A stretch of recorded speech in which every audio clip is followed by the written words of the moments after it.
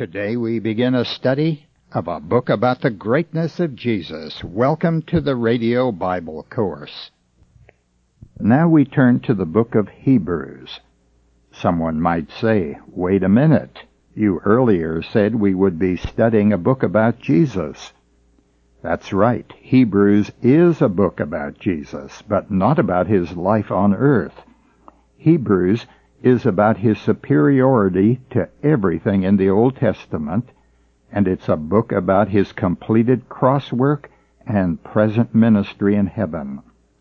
This book does what no other epistle does. It refers to Jesus as a priest, and a priest he is, a priest after the order of Melchizedek, an eternal priest, and a priest who offered a sacrifice that ended all sacrifices and has no need of ever being repeated. Hebrews is a book about Jesus, and it was written because of a problem which was peculiar to the first century church. The earliest church was almost totally made up of Jews who believed the gospel and who saw the crucified Christ as the one of whom the law and the prophets spoke. The gospel was born in the land of Israel, and Israel is the homeland of Jews. Their religion, based on the law of Moses, was a part of their culture. Every other approach to God was false, they believed, so the apostles preached salvation not as a new religion, but as salvation through the Messiah promised by the Old Testament. Jesus, they proclaimed, was the one sent by the God of Abraham, their forefather. He was the fulfillment of Israel's hope for a Savior King. And because this new faith had its roots in Judaism, one would expect that Judaism's influence would be the most serious threat to the Christian faith, and it was. You will recall from your own reading of the earliest history of the church in the book of Acts that Jews only made up that group of disciples.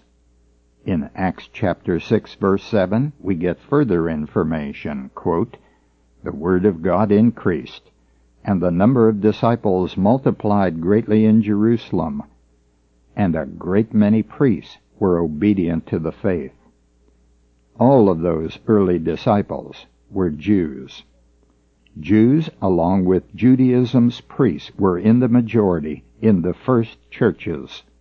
We learn also from the book of Acts and the epistles that there were Jewish teachers dedicated to maintaining their former religion while claiming to be followers of Jesus the Messiah. They wanted to retain the laws of Moses and the practice of circumcision. Since their religion came through God's prophets, they were convinced that Judaism should not be cast aside, but should be the basis of the new church established by Jesus Christ. The Christian church to them was a supplement or an addition to Judaism, and they promoted both Judaism and Christianity. The problem with that is, those two systems are incompatible. One is based on the law of the Old Testament and the merit of the people, where the other is based on the grace of our Lord Jesus Christ and does not depend upon good works. But they did not understand that, and that's one of the reasons why this book was written. The author is going to spend a good deal of time exalting Jesus Christ to show these Jews that they don't need the law of Moses anymore in the religion of Judaism, that something new has come. The fact that they continued to promote Judaism caused tremendous problems because the church was given new revelation through apostles and prophets, which revelation was very different from Judaism.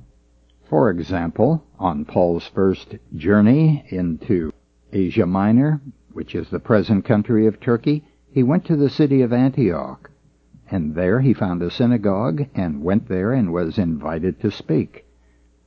He spoke about the history of the Jewish people. He traced their history from the time God called them out of Egypt and led them into the promised land.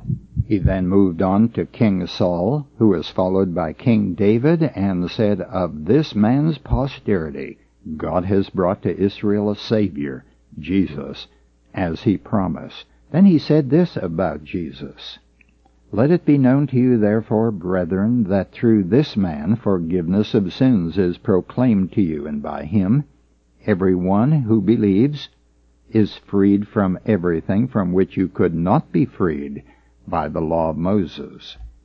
And when the meeting of the synagogue broke up, many Jews and devout converts to Judaism followed Paul and Barnabas, who spoke to them and urged them to continue in the grace of God. The grace message was the message that would bring controversy to Judaism. The two were incompatible. The gospel explained what God had done for man through Jesus Christ, and it was about grace, while Judaism, on the other hand, concerned what men needed to do for God, and it was based on law. So a conflict was inevitable. When Paul told those converts in that synagogue to continue in the grace of God, they of course understood that that meant they should not be following the law of Moses, because the two are inconsistent. Now, in some churches, the new believers, whether Gentile or Jew, had become confused. The strong arguments of Jewish teachers pulled some of them back to their old religion, to rituals, laws, sacrifices, and even the need for priests. To these people, Jesus was a prophet, only a prophet sent by God, but he wasn't much greater than Moses or the Old Testament characters, and this limited knowledge of Jesus may be why they so easily reverted to the ways of Judaism. It's always a problem when a man comes out of one religion and believes in Jesus Christ. It's a problem because he wants to hold on to his former religion, or at least parts of it. People struggle with that.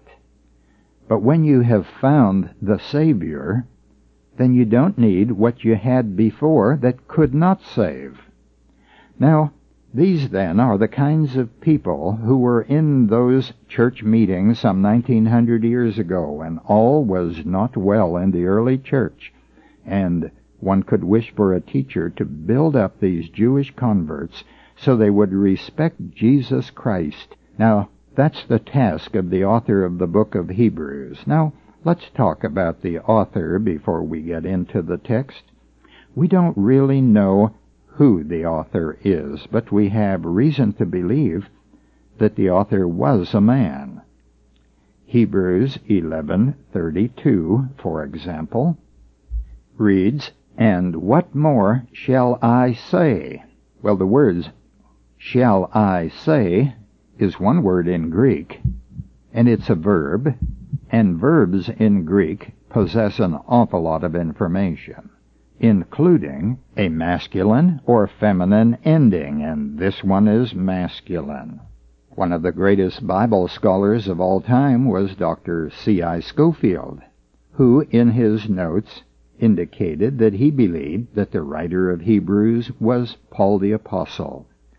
That cannot be substantiated. That is an opinion, and although I respect very highly Dr. Scofield and have learned an enormous amount from him and recommend his notes, I could not agree with him on this point, and it's not important whether I do or not. Where does this idea come from that Paul may have been the writer of the book of Hebrews? For the first 400 years of the Christian era, there was no common agreement about the authorship of the book of Hebrews.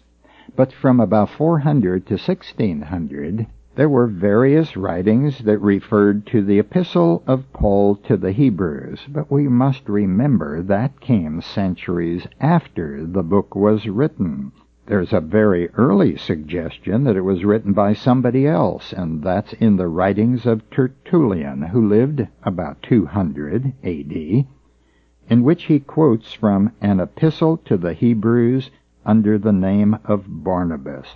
Now, that's an indication of the thinking of one of the early church fathers. It's a historic fact. But we can't be sure that Tertullian knew for sure that Barnabas had written it. And since we can't be sure, we ought not to be saying, turn to Paul's epistle to the book of Hebrews, as many preachers do.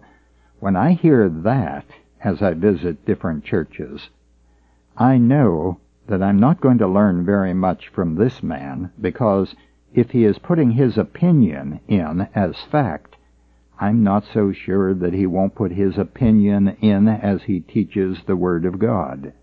So we need to be careful about that. Since the Bible itself is silent on it, we ought to be silent on it. I want to come back to more historic information. We'll do that tomorrow. But first, we want to talk briefly here about when it was written. There is no reference to the temple being destroyed, and that was the most dramatic event of the first century. Judaism was wiped out in 70 A.D., and if this epistle had been written after that, surely the writer would have made some mention of it. But he doesn't. So most scholars believe that it was written before the destruction of Jerusalem. Now there's another hint. Throughout the book it talks about practices of Judaism in the present tense. That is, as though they were going on while he was writing. If the temple had been destroyed, all that would have ended in the present tense, would not have been used. And now let's say a word about to whom it was written. The NIV Study Bible notes are good in this respect, and I want to read them to you. It says the letter was addressed primarily to Jewish converts who were familiar with the Old Testament and who were being tempted to revert to Judaism or to Judaize the gospel. Some have suggested that these professing Jewish Christians were thinking of merging with a Jewish sect, such as the one at Qumran, near the Dead Sea. It has been also suggested that the recipients were from the large number of priests who became obedient to the faith, and that's a reference that we pointed out in the book of Acts, in Acts chapter 6. I mentioned Barnabas earlier as a candidate for the authorship of the book of Hebrews, and he has something going for him because he was a Levite, and he therefore would have been very familiar with the practices of Old Testament Judaism. He knew all about the priesthood and the sacrifices. So there is something for that claim. But then there is still another candidate, and that's Apollos. Martin Luther first suggested him as the probable writer of the book of Hebrews. Apollos was an orator. He was well educated, and he was one of the leading characters in the early church. But beyond that, we don't know very much about him. Well, our time has come to an end, and we'll continue our study tomorrow. I hope you'll join me here. The Radio Bible Course is an independent Bible teaching ministry. It's supported by friends and listeners. We invite your questions and comments. Until tomorrow, this is Nick Calavoda reminding you that the word gospel means good news. Our address is Radio Bible Courses, Post Office Box 14916, Baton Rouge, Louisiana, 70898. The website is rbcword.org.